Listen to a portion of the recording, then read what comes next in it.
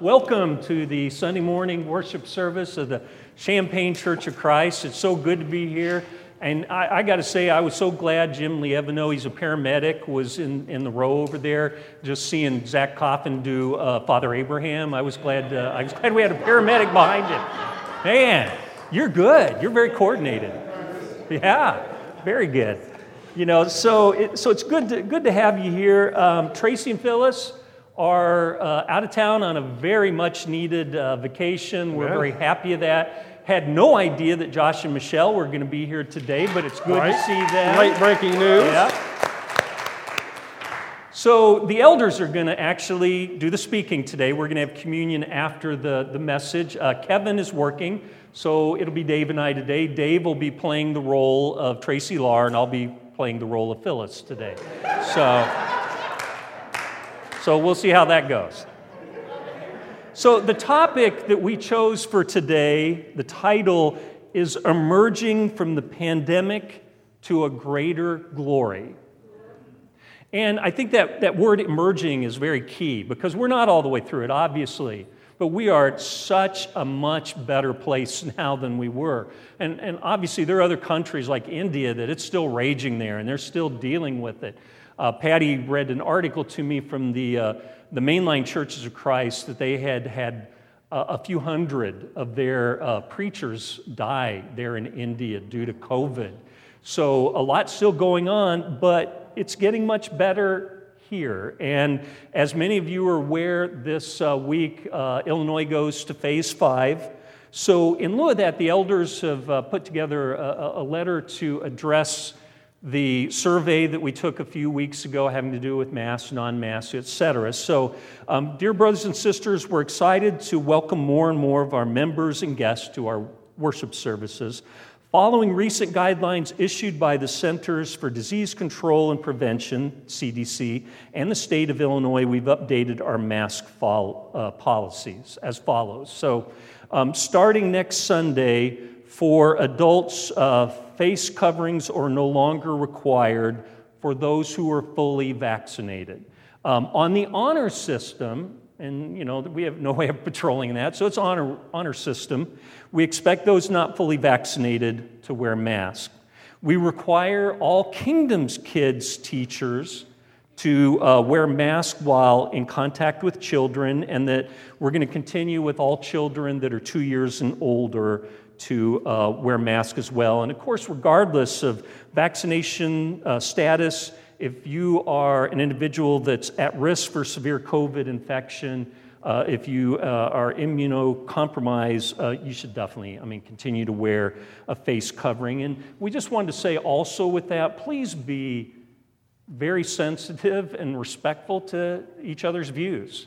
There are some people in this audience that are probably like, well, it's about time, we should have done that. And there are others that are like, I don't know how I feel about that. So we want to be very respectful, and especially when it comes to, contact, touching. We've mentioned this before, but please don't hug people unless you've got permission from them, okay? And otherwise, I can tell you, that'll make an awkward moment, It really can. So respect other people, be sensitive. So today we're going to talk about emerging from the pandemic to a greater glory. And the text that actually Dave chose for us, and I think it's very appropriate, is Psalm 66. So if you'd like to turn there, that would be great to do. And I'm going to begin by reading verses 1 through 7 of Psalm 66. Shout for joy to God, all the earth. Sing the glory of His name. Make His praise glorious. Say to God, how awesome are your deeds. So great is your power that your enemies cringe before you. All the earth bows down to you. They sing praise to you. They sing the praises of your name. Come and see what God has done, His awesome deeds for mankind. He turned the sea into dry land. They passed through the waters on foot. Come, let us rejoice in Him. He rules forever by His power. His eyes watch the nations. Let not the rebellious rise up against Him.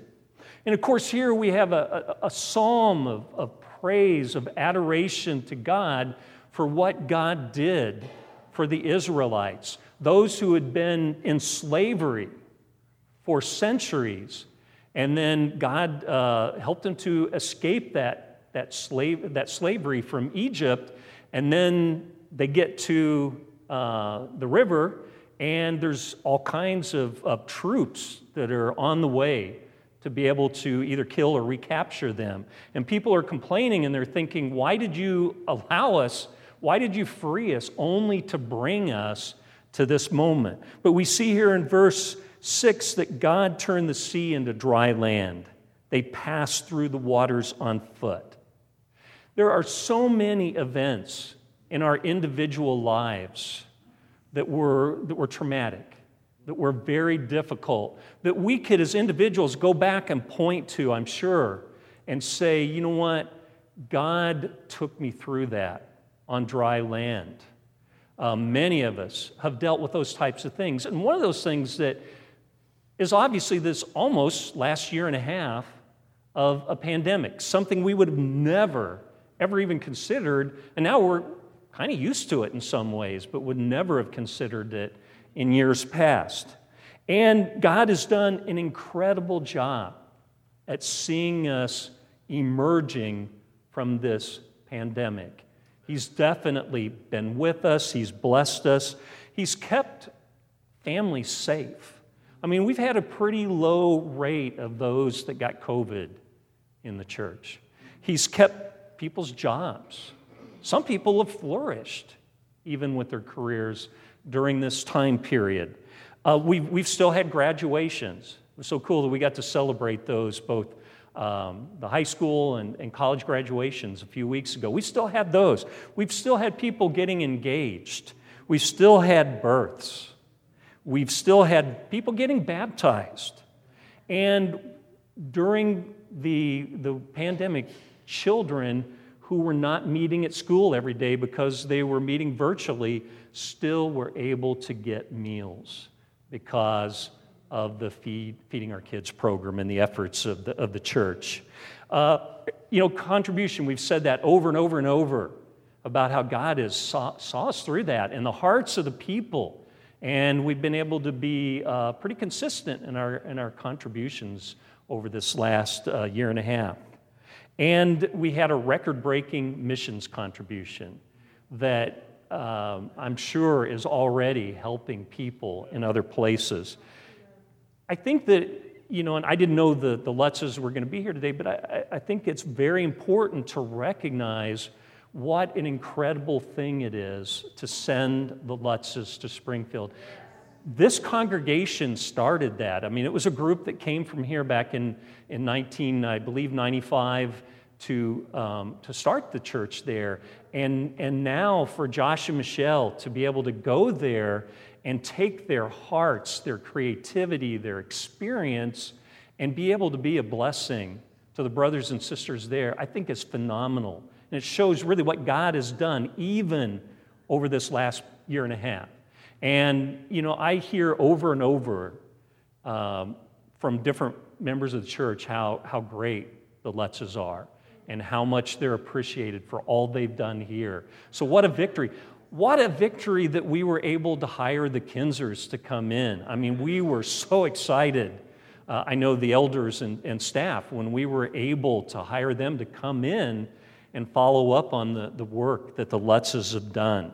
So God has done awesome deeds, even helping us emerge from this pandemic. So Dave's going to go ahead and speak. Fourth and fifth string this morning, but it's great to be here with everybody. And in Psalm 66, in verse 8, the Bible says, "Praise our God, O peoples. Let the sound of His praise be heard. He has preserved our lives and kept our feet from slipping." And that is amazing that has happened for us in the last year in so many ways. But then, in verse 10, it says, "For you, O God, tested us. You refined us like silver. You brought us into prison. You laid burdens on our backs. You let men ride over our heads. We went through fire and water, but you brought us to a place of abundance." That It's been great in so many ways, but it has not been great in so many ways in the last 15 months. And actually up through January, we were beginning to hear about it in January of 2020. There has been an immense isolation for people. I've said to many of the people that I work with, this theory is totally a wild guess, but I firmly believe that everyone in the world emotionally is 20% less than what they were pre-COVID. I don't mean negatively less. I mean just more stress. And our new baseline is 20% less. And so we have to deal with so much more stress that we never had to deal with before. You know, I never had to deal with watching church on TV every week. Never done that in my entire life. And never had to deal with not being able to hug. If you know my wife, the whole hugging thing is killing her to not be able to hug. Okay? So once she gets up and stands up, watch out, people. All right? I'm just saying. She's got a sense she's going to ask first. I heard that. You know, though our immediate church family has not had anyone die from COVID, we've had deaths in the family. And one of the most heartbreaking things about this year of isolation has been families at funerals, and the very limited families at funerals. For those of you who are first responders and teachers and other frontline workers, you've had it amazingly difficult. I know nurses who have helped with video so their families can see each other. And that's a difficult at best thing. We've had race issues. Probably like, I was going to say not anymore like in my time, but I'm pretty old, so in the 60s, you know, there were some very serious race issues, but we've had race issues nationally that have been very difficult. Locally, there's been a shooting almost every 30 hours in Champaign-Urbana this year. Our community was rocked a week ago, or 2 weeks ago now, when Chris Oberheim was killed in the line of duty. He was the first officer killed in the line of duty in 63 years in Champaign. And Jeff Creel, who's recovering from his injuries. And all the death that's happened with COVID. We just went over 600,000 people die in the last year of COVID. That to me feels like being tested. It feels like being brought into a prison of sorts. It feels like a burden has been on our back. And we can ask God, and many of us have. I talked to a friend in India the other day, and he was literally talking about why. And this is not a guy who asked why. He was the first person baptized in the church in India when the churches of Christ were planted there. Okay, and he's not a guy who asks why. And I've heard the words weeping and gnashing of teeth are happening in India, and Nepal, and Sri Lanka, and now Haiti, and many other places. We can ask God, we say, why, God, have you forgotten us? He hasn't forgotten us. The world has forgotten him. God doesn't forget. And we may be physically and emotionally and mentally drained from the last 18 months, but we don't understand the whys, and we probably never will understand the whys. If you're anything like me, you have a list of God questions in the back of your head. I'm going to ask that question. I seriously doubt if heaven works that way. Maybe it does. I don't know. But you know what? We all have those questions in our hearts and in our minds, don't we? Why? Why did that happen? But we know one thing in verse 12. He did all this, but he brought us to a place of abundance. He did all these amazing things and allowed them to happen this year, and there were some things that weren't awesome at all. that were extraordinarily difficult, perhaps the most difficult thing any of us have ever gone through in our lifetimes, at least certainly from a corporate community idea. But He brought us to a place of abundance. And that's the thing we need to take from. What's that place of abundance? So Ron's going to come up and continue on. You know, Dave talked about in getting to this place of abundance, we went through a lot of testing. And I want to say for me, a lot of times the testing for me is not during the difficult times.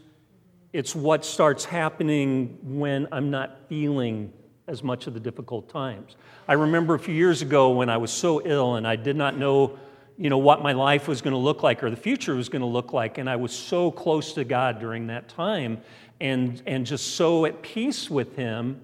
But after things started to get better and not as much of an urgent emergency, over time, easy for me to slip. And so I want to look at, continuing in verse 13 through 20, I will come to your temple with burnt offerings and fulfill my vows to you. Vows my lips promised and my mouth spoke when I was in trouble. And how often have we done that, right? I will sacrifice fat animals to you and an offering of rams. I will offer bulls and goats. I think I'll just stop there for now. We still have vows to fulfill to God.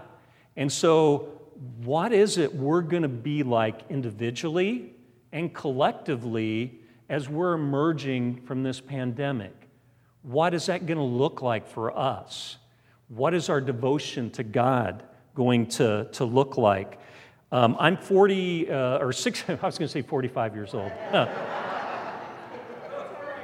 No comment from you. I'm almost 64 years old, but it was 45 years ago when I started as a campus student getting involved in campus ministry. And it was at that time I started to make vows. And, God has brought me through over and over on dry land. And He's brought the church over and over through the years on dry land. And He's done it again. But I can say for me, I grew weary. It's just, and I don't know if it's because it's been so long of a period of time or if it's age or if it's just life stuff, but I have to fight weariness more than I used to. And moving forward, I think it's important to keep our vows. We fight that weariness. That we still keep our vows to love God with all our heart, mind, soul, and strength, and to love others as ourselves. And, so much of that involves changing the world one life at a time. I'm going to read you something real quick before I pass it over to Dave. And please don't misunderstand. I'm not reading this to lift me up. It's an example. My student, my mentee, Keon, and he doesn't mind that I read this, but he graduated a few weeks ago, and this is something he wrote to me. He said, 6 years ago, my mom told me, because he had been one of the students I counseled for 2 years before that even, and so I talked to his mom, and then he said, 6 years ago, my mom told me she received a call from you saying how you wanted to be my mentor. One of the greatest things to have ever happened to me. Thank you for being in my life, for supporting me in everything I do, always lifting me up, being my role model, being a father I never had, and welcoming me into your home, for treating me like I am part of the family. I love you and Patty like parents. I am truly blessed to have you in my life. He says, thank you, Keon. And that was very challenging to me because I'm thinking, man, there's so much more I feel like I need to do to really welcome him in the way he's already grateful for. But I wanted to say that, emerging from the pandemic and really going with our vows to love God and love others, we got to still remember Jesus' plan. We're going to change the world one person at a time. Keon graduated from high school. Statistics aren't so good with graduations, and especially in some of his immediate family. He graduated. He's never wavered on the idea that he wants to be an attorney in all the years that I've known him. And he's got a scholarship, going to go to Parkland, plans on transferring. But he's going to change, and I hope you see this. He's going to change his family and other people for generations because of what he's going to do with his life. And I know I'm not the only one that mentored. I know Nancy and Arnold Blair, the Lievenos, the Millers, the O'Connors, Carol Wood, others have done that. But one of the best things we could do is spiritually with people, certainly, and also just in the world, change one life at a time. So Dave's going to talk a little further, I think, about that. Amen. That is an awesome story. I tell you what, I just learned that Ron is not part of the Ugly Crier Club, because Tracy Kirsch or me or Mike Snyder or Mike Moores would have been bawling trying to read that story from Keon. And Ron must not be part of that. But, man, that is amazing. In Psalm 66, verse 16, it says, "Come and listen, all you who fear God. Let me tell you what he has done for me." You know, we have to tell people what God has done.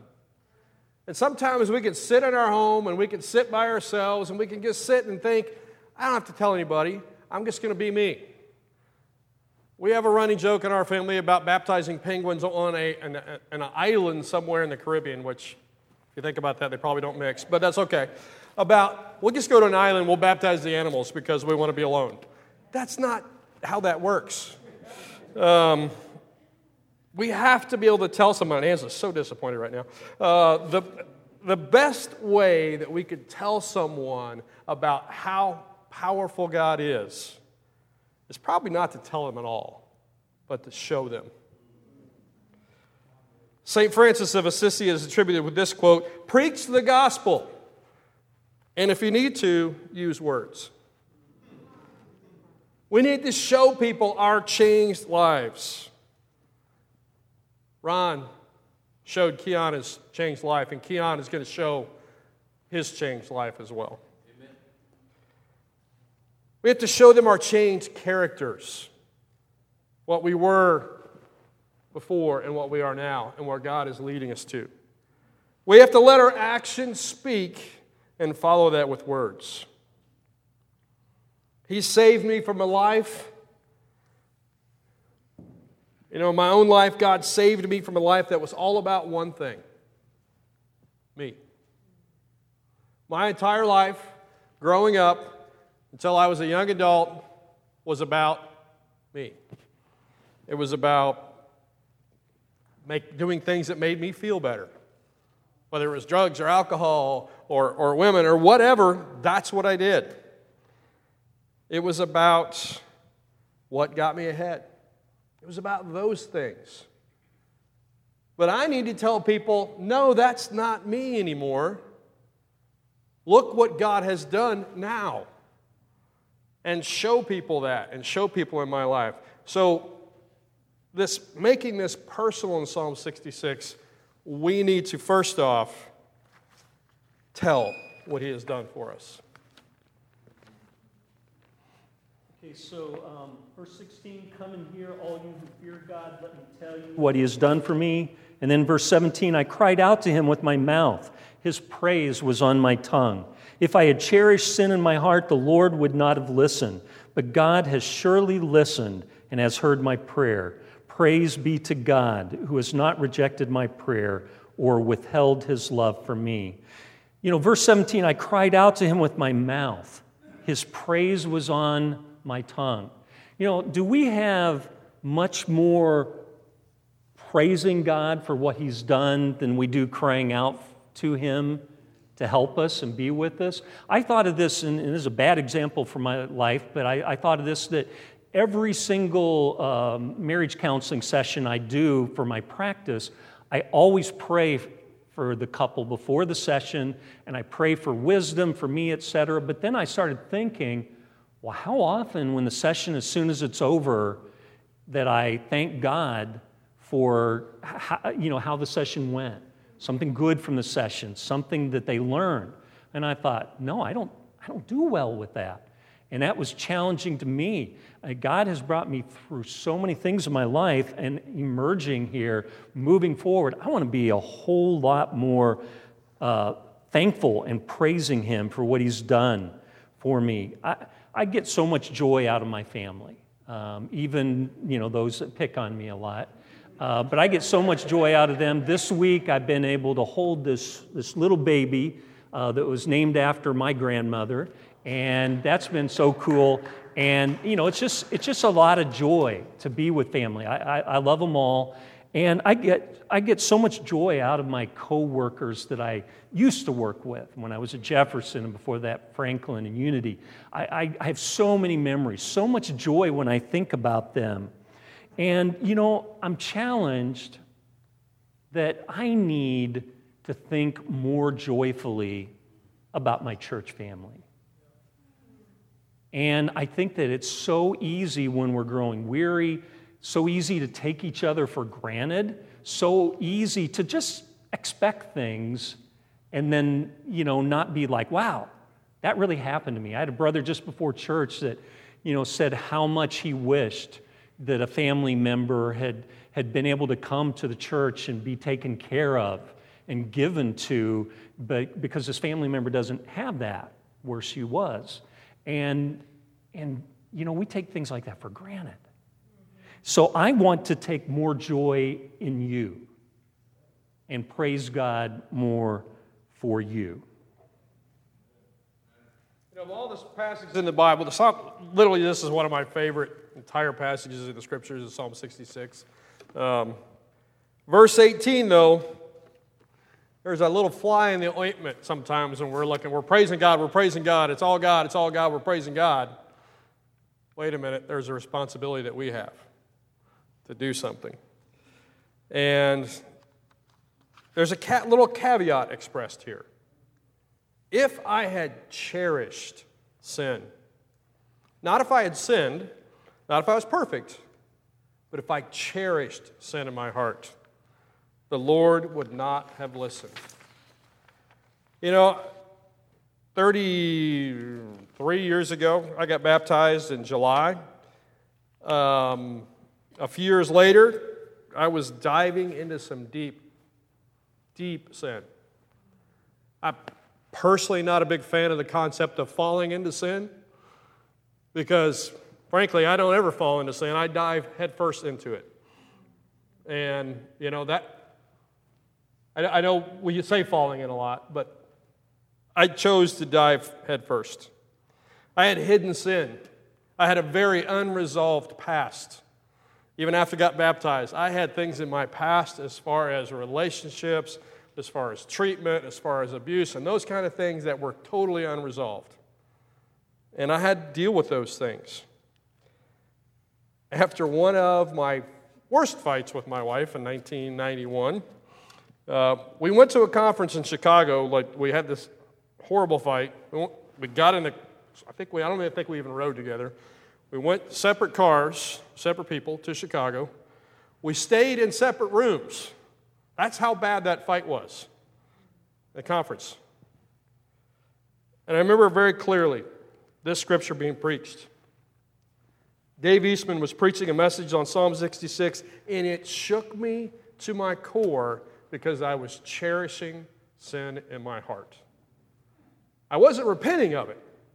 I was looking at it. I was letting it fester. I was loving the sin in my heart. The Hebrew word is ra'ah, and it means to look and to behold and to that. And it was serious. I was beholding the sin in my heart, and I wasn't getting it out. And right then, that weekend, God shook me to my core, and I became a repenter instead of a cherisher. I fell many times after that. I still fall many times, 30-some years later. But the difference between pre and post is I talk about it. I get help. I bleh. It's me, warts and all. That's it. And I get the help that I need.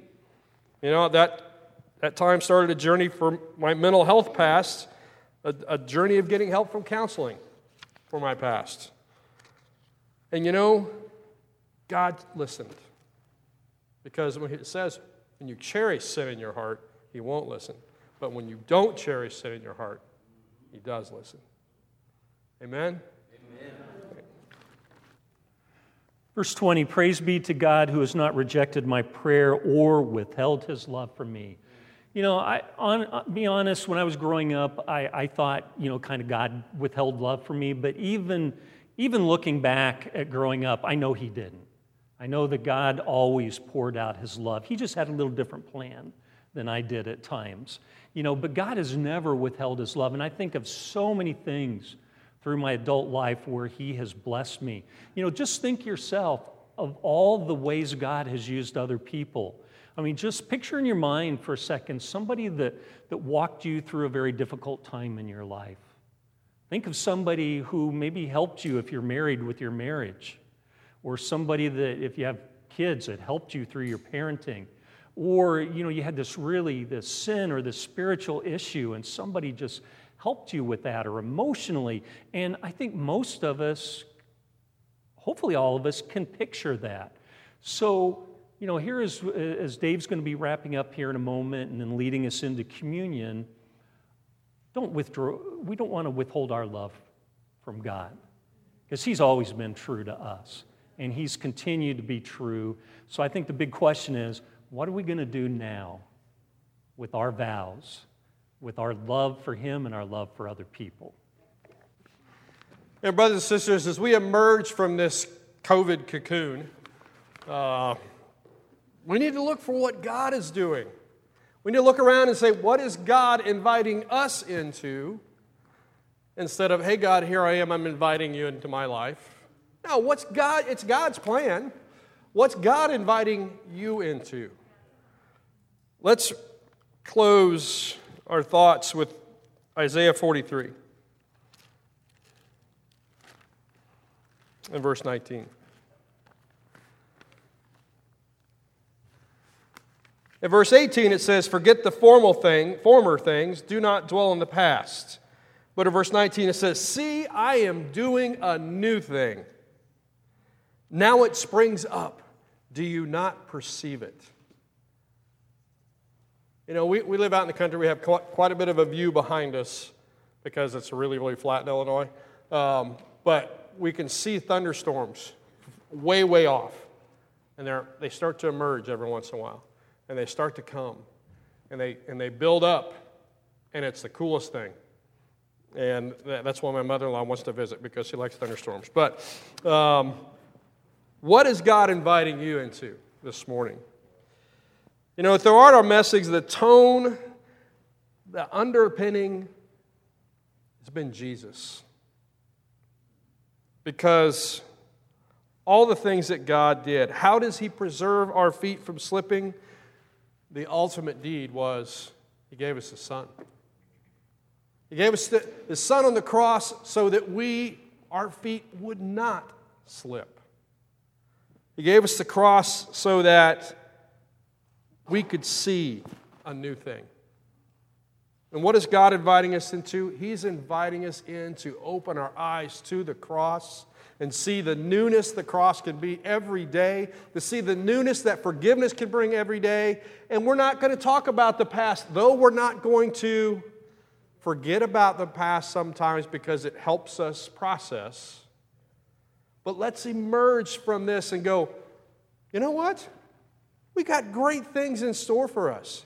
There is amazing things. It's summer, we're outside. Yes. The softball team won a game. It's exciting. It's happening. And by the way, we need more fans to come out to the team. And Steve Essex is going to do an announcement. After I pray for the cup, Deshaun's going to come up and lead us in a song. And the worship team, you guys can come on up while we're praying. And then after the song, the communion trays are in the four corners of the building up here in the room. And also, if you don't give online, there is a place to leave your contribution up here as well. So let's close with a prayer, and then Deshaun, the worship team, can come on up.